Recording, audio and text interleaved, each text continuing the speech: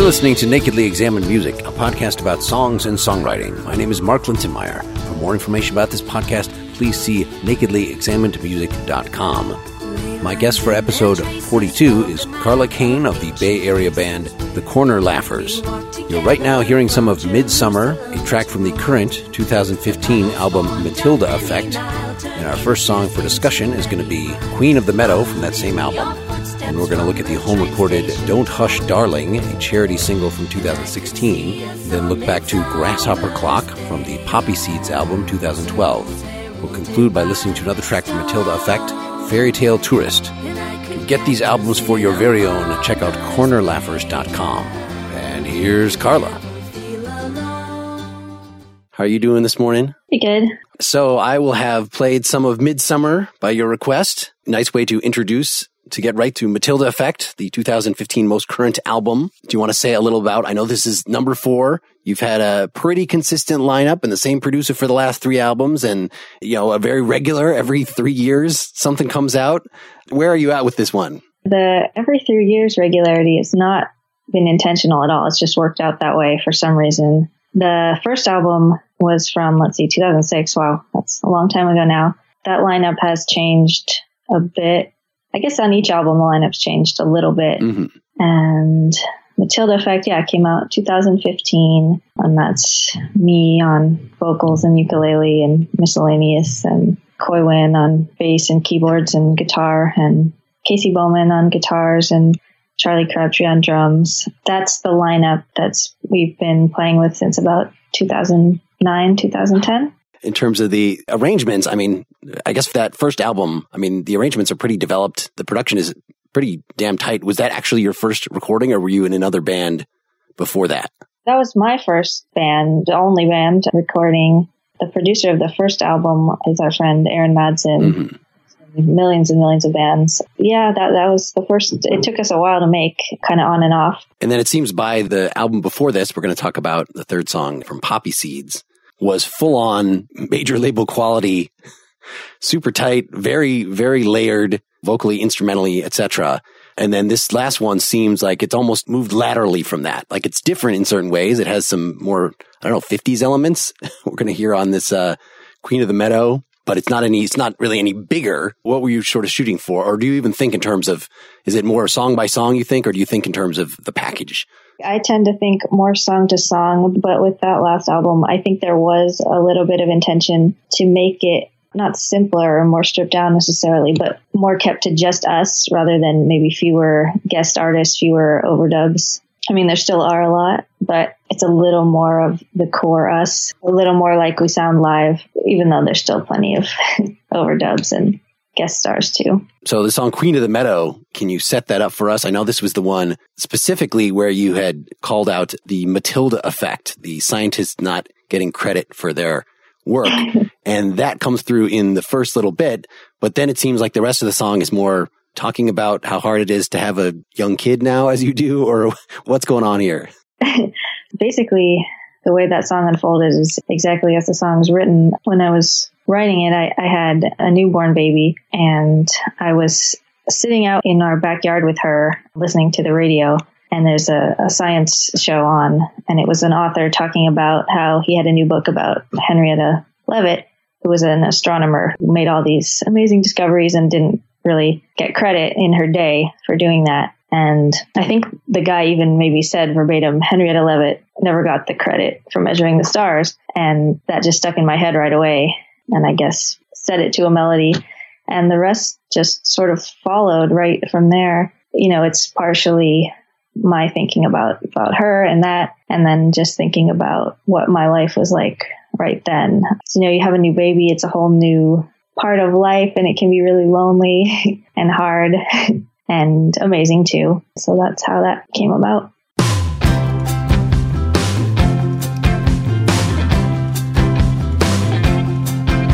Henrietta Leavitt never got the credit for measuring the stars.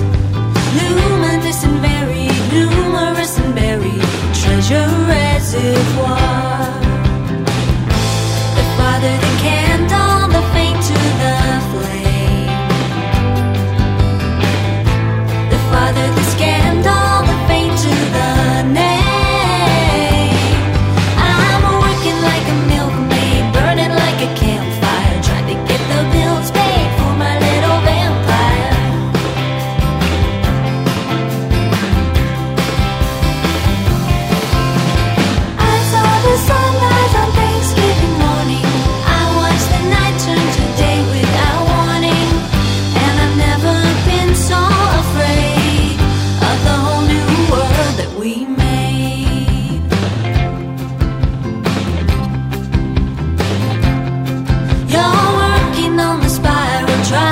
keep the rooms clean, languishing the viral, wondering what the rooms mean.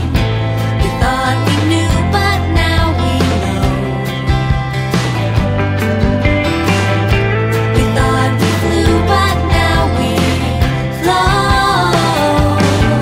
I'm working like a night nurse, trying to get the most out, making all the fights worse for a little ghost mouth.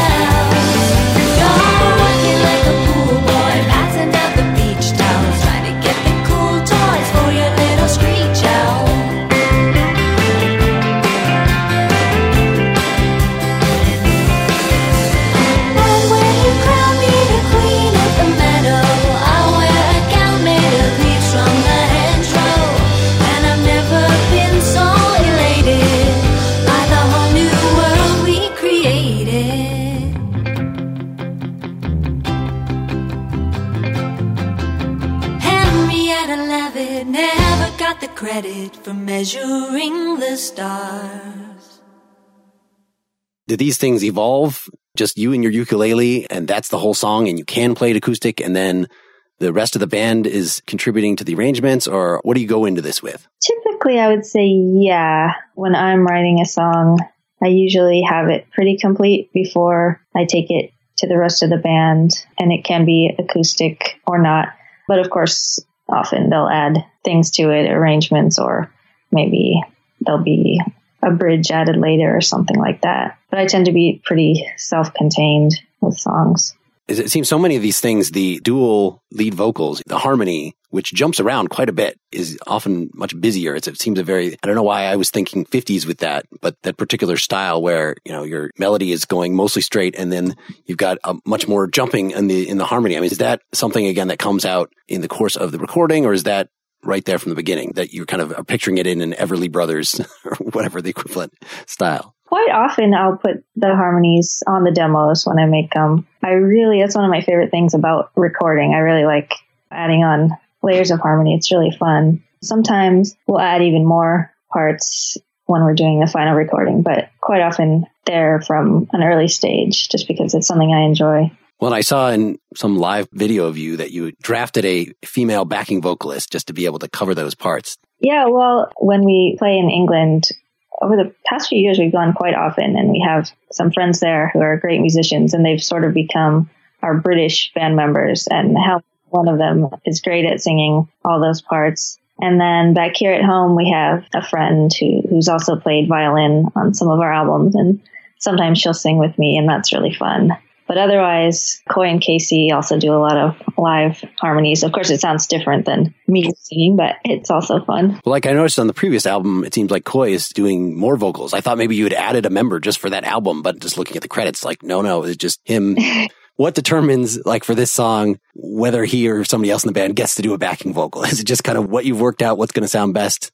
I don't know that we really plan it in advance. I mean, if I've written harmony parts for myself, then I'll probably do those on the final recording. But then if someone comes up with something when we're practicing live or getting ready to record, then we'll throw that in too. I often feel obligated if we've worked it up live and I've made the other people learn these parts, then I feel like, yes, I could do them myself in 5 minutes, but I guess it depends. Like sometimes we haven't actually started playing them live until later, and then we kind of work backwards and come up with different parts that way. Yeah, I guess it depends. If we've been doing the songs at shows, then they'll work themselves out that way, and we'll use those parts in recording. And if not, then figure it out later. Yeah, I guess it depends kind of what you see as the essence of your performing persona or recording persona. That one guy just interviewed recently for When in Rome, like that was a duo as a live thing, just two vocalists.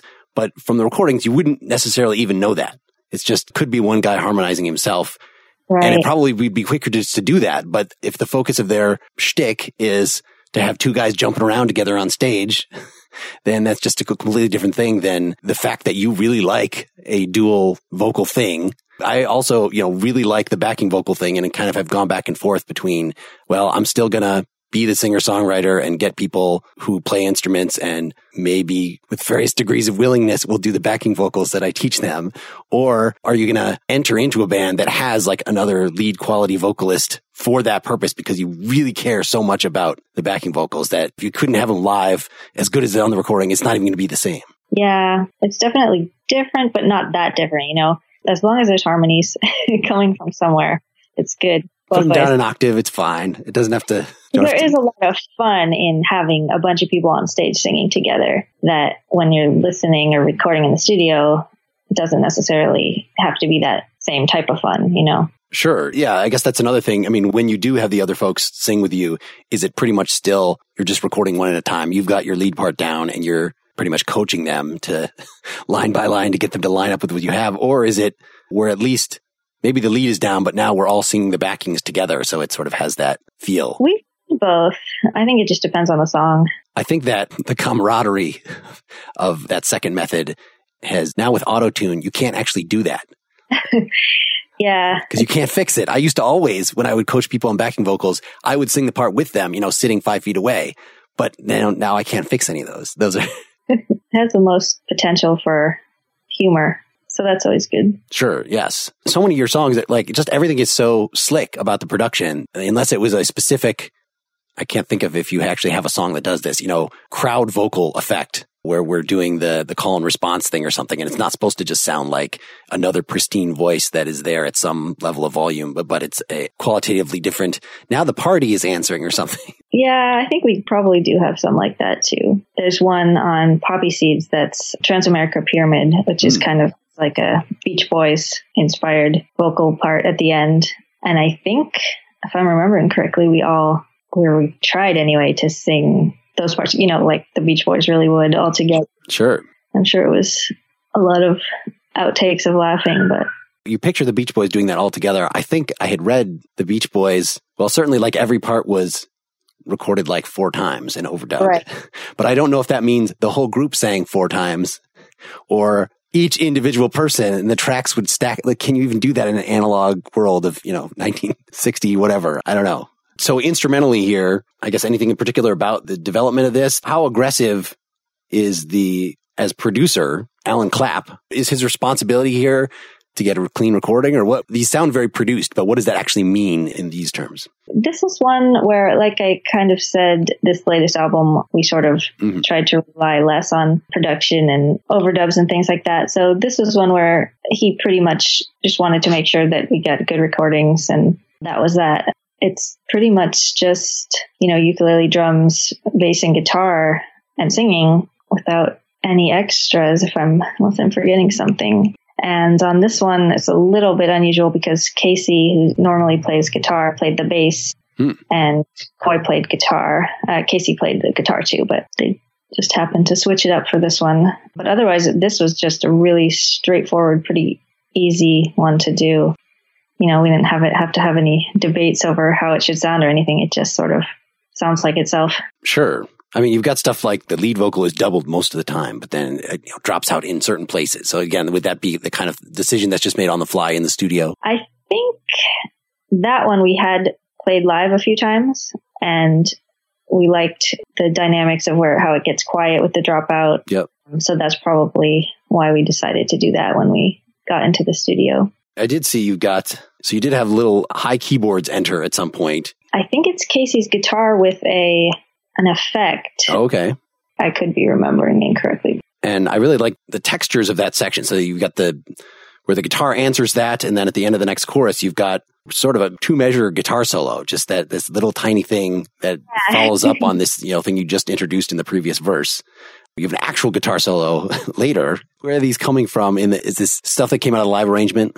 I think with those guitar riffs, he just came up with that and tried it and we liked it. I don't know if he had been doing that part live yet, but I think probably started when we introduced it at a show for the first time. And then the actual guitar solo, he's got that nice one on the right side, one on the left side that are mostly doing the same thing and then divide at the end. Yeah, he's really good at coming up with harmonic and melodic guitar solos. Yeah. Well, let me push you a little harder on the lyrics here. So we got just to get a little specific here, we've got the Henrietta Leavitt part in the beginning. So it seems to just, the farther the scandal, the fainter the name. And then it jumps to the, I'm working like a milkmaid, burning like a campfire, trying to get the bill paid. So like the chorus sounds like we're kind of setting up the problem with the verses. And then the chorus is the thing that states it more definitively or answers it or something. But it seems like you've just totally shifted topic here. So tell me more about why these two ideas seem to work together to you into one song. Well, to me, I mean, obviously, like whenever I sing it or hear it, it brings me right back to that moment where I'm sitting listening to the radio with a baby and thinking, having all these worries and happiness and sadness all together. So for me, it makes sense because that's how it was. But then I think in writing a song, I've heard from a lot of people that it's their favorite one on that album. I think in a way, it sounds kind of pretentious, but as a whole, it threads together because it's like the experience of being a woman and a mother, which then ended up being the album title. So it's kind of like the linchpin, is that the word, of the album in that way, because it has sort of all these different facets of the experience, I guess. And then the title, The Queen of the Meadow, kind of seems like, well, what is that? That doesn't make sense with the rest of the song. But I think to me, the imagery that was in my mind when I was writing it was like, I don't know if you've ever looked at tarot cards or art like that, where there's like an empress figure, kind of like an earth mother queen figure. I think that was kind of what I was thinking of to tie it all together. So there's like ancient imagery and then up to the minute, this is what I'm feeling in my life right now. And we're all in it together, if that makes sense. Yeah. And then what connects the sort of the second and the third theme here is just the imagery that you're already in talking about yourself. Talking about the baby as the vampire or a little ghost mouth, that you've already got these kind of fantasy things flying around as it is, so that when you switch, and if you crown me queen of the meadow, I'll wear a gown made of leaves from the hedgerow. Like I'm just one in a long line of people that feel like this, So the place where these things finally come back together is right at the end. The never a rainbow, barely a mouse, never complain, don't turn back and grouse. So just like Henrietta, the unsung mother, something like that. In some ways, it's totally a stream of consciousness song. Just kind of like, I'm thinking about this, I'm listening to this, then I'm feeling this, and I'm thinking back to this again, So it's a really personal song, I guess, in that way, because it's just my brain firing. But then it's also kind of, I hope, that a lot of people can relate to it. Yeah, well, certainly the main expression, I've never been, it's interesting how, even though you've got nice melodic repetition, so it's still catchy, but there's not a lot of vocal repetitions. It's not like every single chorus. Well, what I have labeled the chorus and then the bridge, but the bridge happens 3 times. So it's really 2 times of choruses. It's sort of, like a section, B section, C section, I guess. C section, no pun intended. Yeah, and they don't, and lyrically they don't repeat.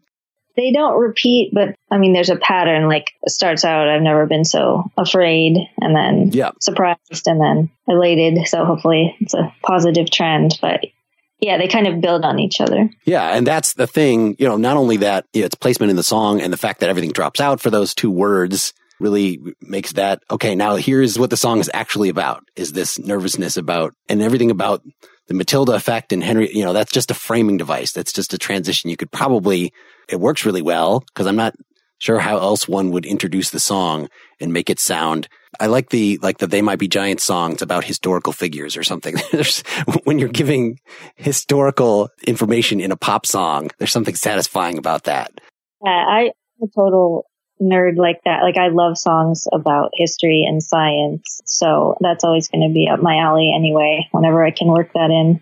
And to use that as a framing device to immediately that you're not even dwelling on that. The crime there is sort of the lack of recognition, but even never complain, don't turn back and grouse. Well, the thing you're complaining about is not that you're not getting enough recognition as a mother or whatever, or that mothers don't. I mean, I guess there's a little bit of mothers maybe are undervalued socially, but it's not certainly the same issue exactly as giving relative credit. It's more, can you make more precise what the connection is? For a lot of it, when I'm writing it, it just comes out that way, and I'm not like sitting down thinking, okay, what am I going to say next? It's just the way it is.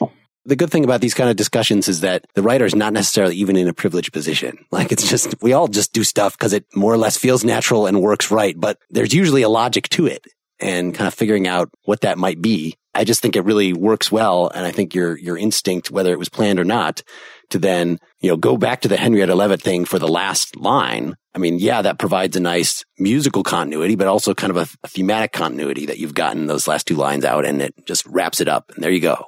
Yep. And it really is like kind of a journey through my brain at that point in time, listening to this story about her and thinking about myself and everything. Like, it's kind of like a time capsule to me when I sing it or hear it. Let's bring in the second song, which is more deliberately programmatic. Yes. This Don't Hush Darling, a single for charity for the Representation Project 2016. Say some words to introduce this. First of all, so this song, I guess I would say it's a work in progress, in that the version that we have out, that was just our home recording, Coy and I. So it doesn't have the other guys on it, but I think we will include it on our next album, whether that be in the form it's in now or an expanded form or a different form. So Don't Hush Darling, I wrote it intentionally for my daughter as, I call it an anti-lullaby, because there's a lot of songs for kids that are trying to get them to go to sleep. So you say, hush, go, be quiet. And so I wanted to do something that was the opposite of that, because I feel like for little girls especially, a lot of the time they get the message that they need to, sit down, be quiet. And I wanted to tell her that you don't have to do that. You should be heard. She doesn't need me to tell her that. She has a huge personality, but I'm much more introverted and shy than she is. But I hope that she stays that way as she grows up. So it is an actual lullaby, but it has the message of wake up. Yeah, and the sound of it, it started as a very quiet, almost like a lullaby tune. Mm-hmm. And then we ended up making it get loud because that makes sense. Yeah.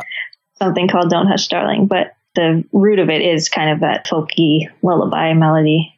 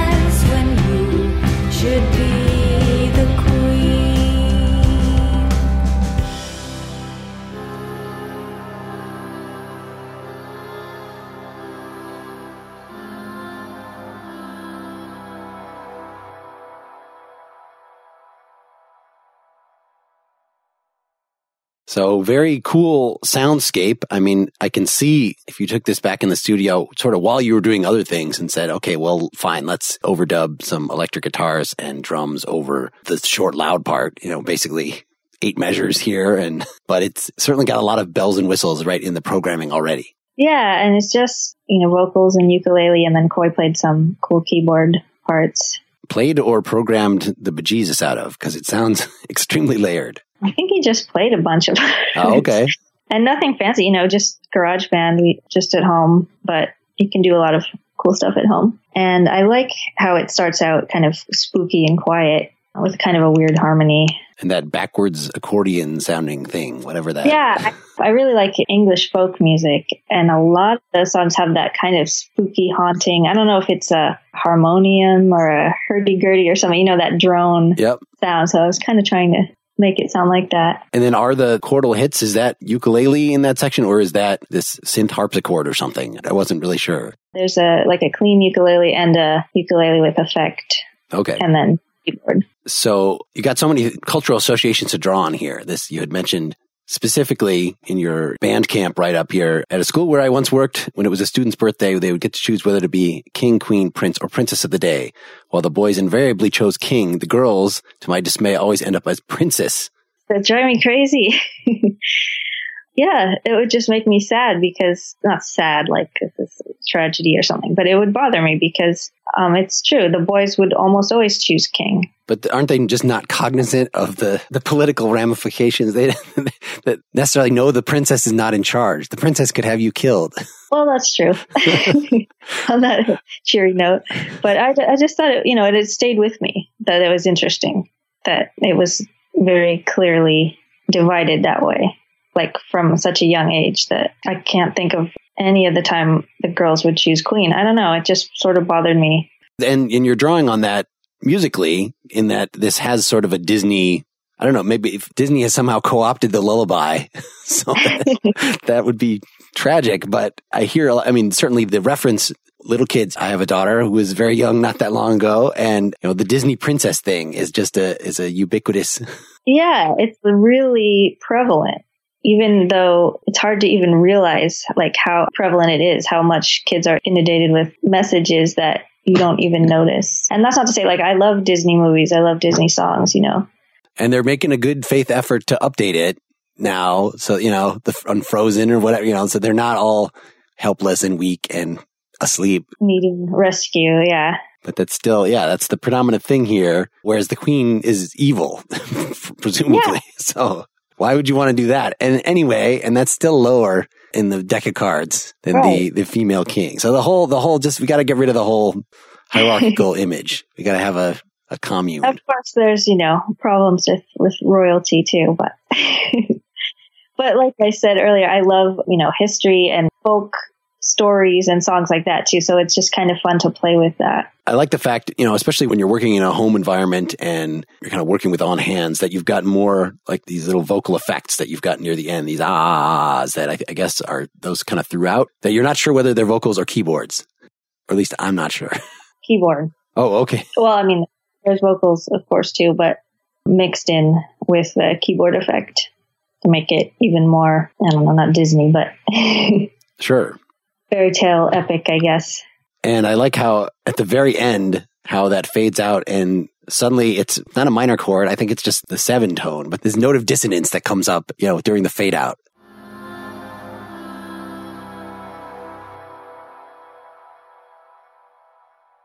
Yeah, there's definitely a haunting kind of sound. I think that a lot of fairy tales and folk stories and lullabies, they're fairly creepy. Sure. So, which is enjoyable, but so it's all kind of playing off of that. So it always is interesting to me when somebody, when in their lyric sheet, has something that cannot be pronounced. So don't choose the last line, and only the second time that you'd written it here on your Bandcamp version of lyrics.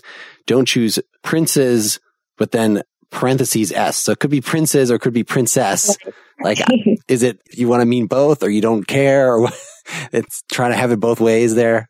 Ambiguous that it could be either. Uh-huh. But originally it was princess, I'll confess, the whole time. And then somebody asked me, "Oh, are you saying princess or princess?" And I thought, "Oh, that's kind of good." Yeah. It should be both. So I stole that. So now it's both. All right. So you were saying that Coy was just playing a lot of different tracks at the time. It's not like he took this into his evil lab and layered stuff for in evenings without you. No, it was just Okay. one afternoon. I had written it. And then after, I don't know if I'd recorded it yet or not, but after the election, we felt like we really wanted to put something out for charity right away. So we kind of got it ready and put it up on Bandcamp for Giving Tuesday. And we donated all the proceeds to the Representation Project. So it was kind of a quick decision, like the time is now, let's get this out there. And are you feeling more like the album form is becoming less useful as time goes on? Or is it still really nice to just, let's just continue as you've been doing and work up? I noticed at least the last one was a little shorter, right? It was 10 songs rather than as many as you had together over the years. I think Alan, our producer, suggested he thought 10 was a good number. But yeah, I mean, I still like making albums. I think it's very satisfying to kind of put out a collection all together. But I could see both sides too, because it's in this day and age just as fun and easy to find songs one at a time, online. I think it's hard when you're an independent band to promote little bits of things all the time, rather than the more typical way is to put out a whole album and have publicity that way, hopefully to get reviews and stuff like that. I'm not sure which is better, but I don't know. I was wondering about this, whether in your state, are you still doing we release an album and now we're touring to promote that album? Or is it just kind of go to England when we feel like it, just like picking any other? Are you gigging more or less on a continuous basis, or do you schedule these exhausting tours that are localized to, 6 weeks or? We haven't done that. Okay. We just generally play close to home in the Bay Area. So everybody has jobs and all that. Everybody has jobs. Coy and I have been going to England 5 or 6 times, but just for like 2 weeks at a time. Is it lucrative enough to? It's not lucrative, but you can fly out there. You can keep doing it. It's my favorite. I mean, it's so much fun. And the people are so nice. And we've gotten to play with a lot of really great musicians over there. And people do buy CDs over there. So that's always good. Well, that seems a great way of transitioning to the third song, which is the most British thing that we're doing. This Grasshopper Clock off of Poppy Seeds 2012. I don't know if it's British or just sounds like the British psychedelic 1968 thing, which I suppose San Francisco is not too different from that in terms of association. The sound's a little different, but. So this is the one that I really like the production on this. This is I do too. All the bells and whistles and twinkle stick. Yes. Whatever. And actual cricket noises. Twinkle stick is what we named. Charlie kind of devised this. It's like a drumstick with this little jingly thing, I think duct taped on. So okay. I actually saw him when you were playing this live in that same gig in Britain, I think, where he's suddenly has a little tambourine or something in his hand and then goes back to playing. I was wondering about wait a second, did he just put that down? But no, it's attached to the stick. He has a few. He has one on Midsummer that he made with a little maraca taped on. I don't know if that one has its own name though. Yeah, the twinkle stick specifically, we were kind of trying to get that crickety, chirpy sound. Any introductory words about what this song is about or where you were at with this previous album, Poppy Seeds? Most of Poppy Seeds is kind of our California album. A lot of songs about California and the Bay Area. But Grasshopper Clock is not at all. You're right. It's a totally British inspired. The first time we toured in England, well, many times since then, but we went to Cambridge for the first time, and they have this crazy clock on the outside of one of the colleges. It's this grasshopper / kind of monster insect thing that chomps when the hour strikes. That's a really, really cool clock. That's what inspired the song. Ants in the sugar bowl are something to behold, shining in the silverware like little specks of gold, milling through the sweetness like bees in honeycomb. You'll put it in your tea when we can bring some money home. Pendulum swings, the energy's unlocked, counting down the seconds like a grasshopper clock. Down by the river where the water meets the dock, we're rowing in the rhythm of the grasshopper clock. When I see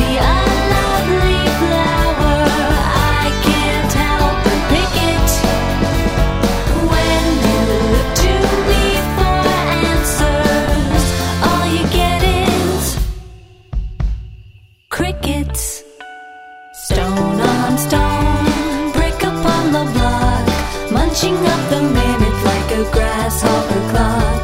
Wings take flight, people take a walk, and end up all together at the grasshopper clock. I saw the sky today, the colors made me feel so lonely. I saw the world outside my window below turning slowly. When I see a perfect surface, then I want to make it. When you ask me for solutions, all you get is crickets. Heartbeats start like small electric shocks, going through the motions like a grasshopper clock. Round I go, on your door I'll knock, saying meet me in an hour at the grasshopper clock. The world has slipped away, and lust thereof will vanish with it. They'll say it's for the best, but I will miss it. Yes, I'll miss it. When I see a puddle, then I always want to kick it. When I try out new ideas, all I get is those have slipped away, and lust thereof will vanish with it. They'll say it's for the best, but I will miss it. Yes, I'll miss it. I saw the sky today, the colors made me feel so lonely. When I saw the world outside my window below the grasshopper slowly. So say something about this giant arrangement here. I mean, even just getting into the chorus where you have the barrage of vocals, those are all you, right? No, those are actually not me. So to give a bit more backstory, I guess, that first time in England, we went and toured with our friend Anton Barbeau, who was living in England. Now he lives in Berlin. But anyway, he was living in Cambridge. So we were there visiting him, playing with him, and that's where the clock is. So when I got home and I started writing the song, I had in mind that he would sing and play on it too, which he did. So some of the vocals in the chorus are him and some are me. And live, we've even had like Coy and Casey and Astrid too. So it can be really fun. Okay. And I see he even then contributed one of the songs, The Girl America, one of the central songs to the current album, right? That's right. That would explain I really like the vocal layering in that section, and I'm not even sure which part I'm supposed to be listening to, because it sort of sounds like as if you had made the harmony, cranked it up in volume, and the melody is lower or something. Yeah, it's sort of, they're all equal in importance, I guess. Mm-hmm. I always think that this is probably my favorite song that I've written. It always makes me really happy to sing it and play it, just because it kind of has that epic feeling. I love songs where all the different vocal parts come together at the end. I would do that on every song if I could get away with it, but people would probably get tired of it. Lyrics like you've got here, just to read the beginning. Ants in the sugar bowl are something to behold, shining in the silverware like little specks of gold, milling through the sweetness like bees in honeycomb. You'll put that in your tea when we can bring some money home. I was surprised that you had categorized your band as twee. That's often used as a denigrating term, but it's I don't know that we really are twee, No? but people say that because it's a ukulele, so we're just like, okay. But I was thinking that these kind of lyrics suggest that. These, I don't know, they're just fun little nature cutesy lyrics. I'm not trying to be insulting. Where does something like this come from? So that first part is actually from a story that Anton told me when we were in England on that trip about, well, long story short, there were golden ants crawling through the sugar at this cafe that he was having tea at. I did not even know there were such things. So. Well, yeah, neither did I. But it kind of all comes together because, you know, grasshopper clock, there's an insect theme, right?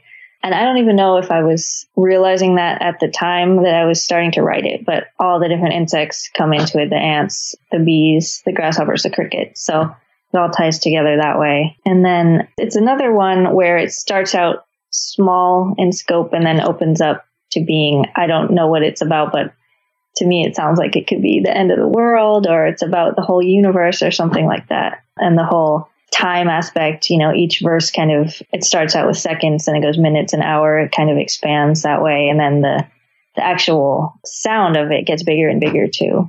Yeah, I hadn't really thought about it. I was just seeing this whole song as I like nature, pretty much, being just a rejoicing in the little things and colors and nature and cool stuff. You're right. I actually wrote it sitting outside under it's another one where I was in the backyard. I guess that happens a lot. Sitting out under my oak tree back there and kind of hearing, insect sounds and feeling like that. So yeah, you're right. There's definitely a nature celebration to it. But then nothing can be just pure. So it's, when I see a perfect surface, then I'll want to nick it. I have to pick it or screw something up or do some. Exactly. Which unfortunately, I was a little disappointed actually reading that, because every time I heard it, I thought it was, when I see a perfect surface, then I want to lick it. Like is that what other people hear? That's another one where I'm like, well, yeah, I could go with that, Well, yours is a little more coherent. It's less perverse, more coherent. But then as you get going, okay, heartbeats start like small electric shocks going through the motion like a grandfather clock. So what electric shocks heartbeat, how does that fit into the I love nature, or where does that come from? I think that fits more into the clock imagery, because, the heart, which it is basically electrical impulses that makes a heartbeat. And that's kind of the timekeeper in your body, like your pulse, I guess. So I think that's where that came from. Yeah. Right after that, round I go and on your door I'll knock, saying, meet me in an hour at the grasshopper clock. Again, that would just sound like a nice little, let's have time outside. But then you have an actual Bible quote or a paraphrase. I looked at it, I Googled it. Yeah. The world passeth away and lust thereof will vanish with it. So that's actually inscribed on the clock in Cambridge. But yeah, I just thought that was interesting. And that's what kind of has a doomsday almost feeling to it. But that's probably not how they meant it in the Bible. But, well, maybe it is. And then wrapping up, when I find a puddle, then I'll always want to kick it, which sounds like you just, I had a nice nature song and I had to throw in this thing. Well, yes, now you've told me the background. So it's not random that this is thrown in, but this apocalyptic little bit. Again, you've got the non-repeating. When I try out new ideas, all I get is crickets. And earlier it was when you ask me for solutions. So I don't know what any of this means. Is that the idea? Yeah, I think it's sort of the feeling like someone wants something of you. They want you to have all the answers, and it's impossible to have all the answers. So it's just, crickets chirping, whether that's like something personal, like they're asking you, or just about the mysteries of life in general. But I was hoping that you would reveal them to us now. Well, I don't know. Crickets. So to generalize a little more here, where, people write lyrics for different reasons, of course. And the sort of primal one, why you might get into songwriting in the first place, is either because I hear stuff on the radio and I kind of want to do that too. And so maybe your lyrics are absolutely meaningless and cliche filled and just kind of like an approximation of what you hear on the radio. Or, and of course, these are not mutually exclusive. It's, I have some personal thing that I need to get off my chest. And this is why I'm driven to write, because I need to expel these. Now, so far, the songs that we've talked about from your, the first one was, there's some anxiety there. But certainly this song, there's some mostly peaceful sentiment here. It does not sound particularly tortured. Sort of where are you coming out in terms of, do you even think about it in these terms of, is it just whatever happens at the time happens? Like, would you say the majority of your songs are still underlyingly expressive, or a lot of them just like, I'm playing with words here. This is what I'm doing today? I think they're underlyingly expressive, but with playing with words too. I mean, and sometimes both, like it'll start with a nucleus of an idea, trying to express something or talking about something that really happened, and then I build on that with wordplay and whatever my mind takes me. A song like Grasshopper Clock, it's partially sort of, like I said, I love going to England, playing in England, being there. It's almost like trying to capture what I feel like is magical about being there. Or it reminds me of that. And it's in another way, I really like a lot of other people's songs where something almost takes on kind of a mythical quality, like even if it's rooted in the ordinary, like this clock is a real clock. You can go see it. It keeps the time. But then thinking about it and writing about it, it almost becomes like a legend to me, like this mythical clock of the universe that's eating up the time and has, it just becomes bigger than what it really started as, which is just a physical clock, a really cool physical clock. But sure, and we saw that in Queen of the Meadow too. Yeah, exactly. I like that in books. I like that in songs. So kind of an elevating real life into a more weirder, more mythical place.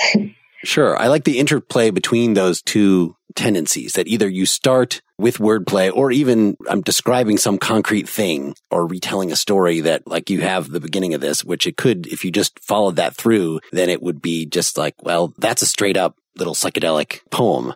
But then you go to these little bits of self-doubt or whatever in here, which then seems to make it personal. Of course, the whole thing is personal reflection, or likewise, when you're expressing something personal, as you did in Queen of the Meadow, and then you move it mythological, or if you had, I know with the Henrietta Leavitt part, that came first with that song, but I could also see starting with the personal and then these historical things or mythological things kind of come out and decorate that.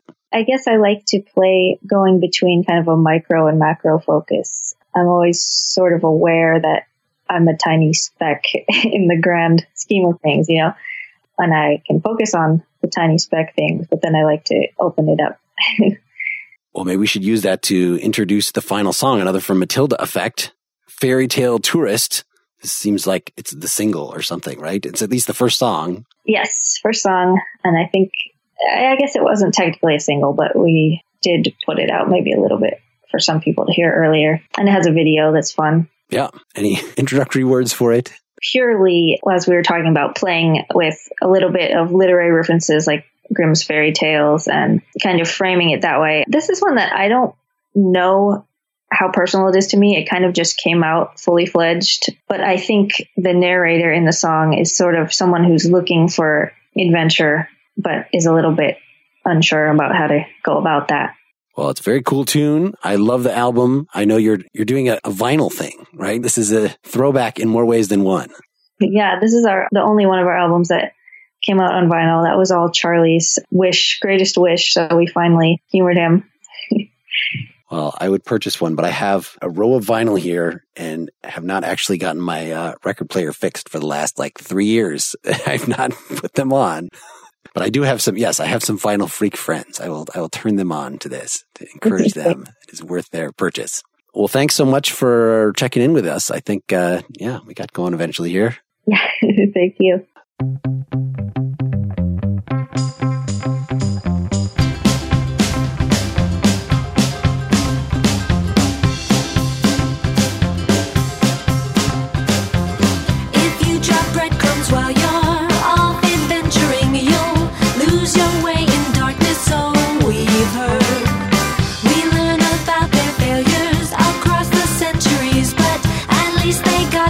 Some hungry birds, and you can say that I've been clever, or you can say that I'm a fool,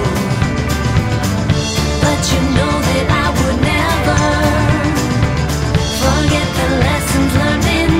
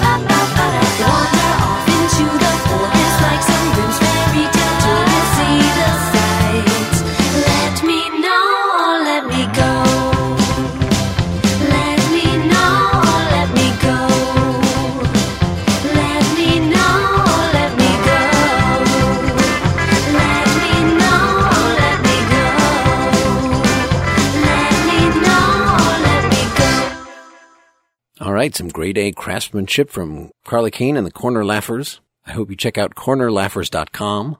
It looks like that routes you straight to their Bandcamp page. You can read her finely crafted lyrics, listen to all 4 of their albums and the charity single and some other stuff right there. They've also got some interesting videos, which I will link to from the blog post corresponding to this episode at nakedlyexaminedmusic.com.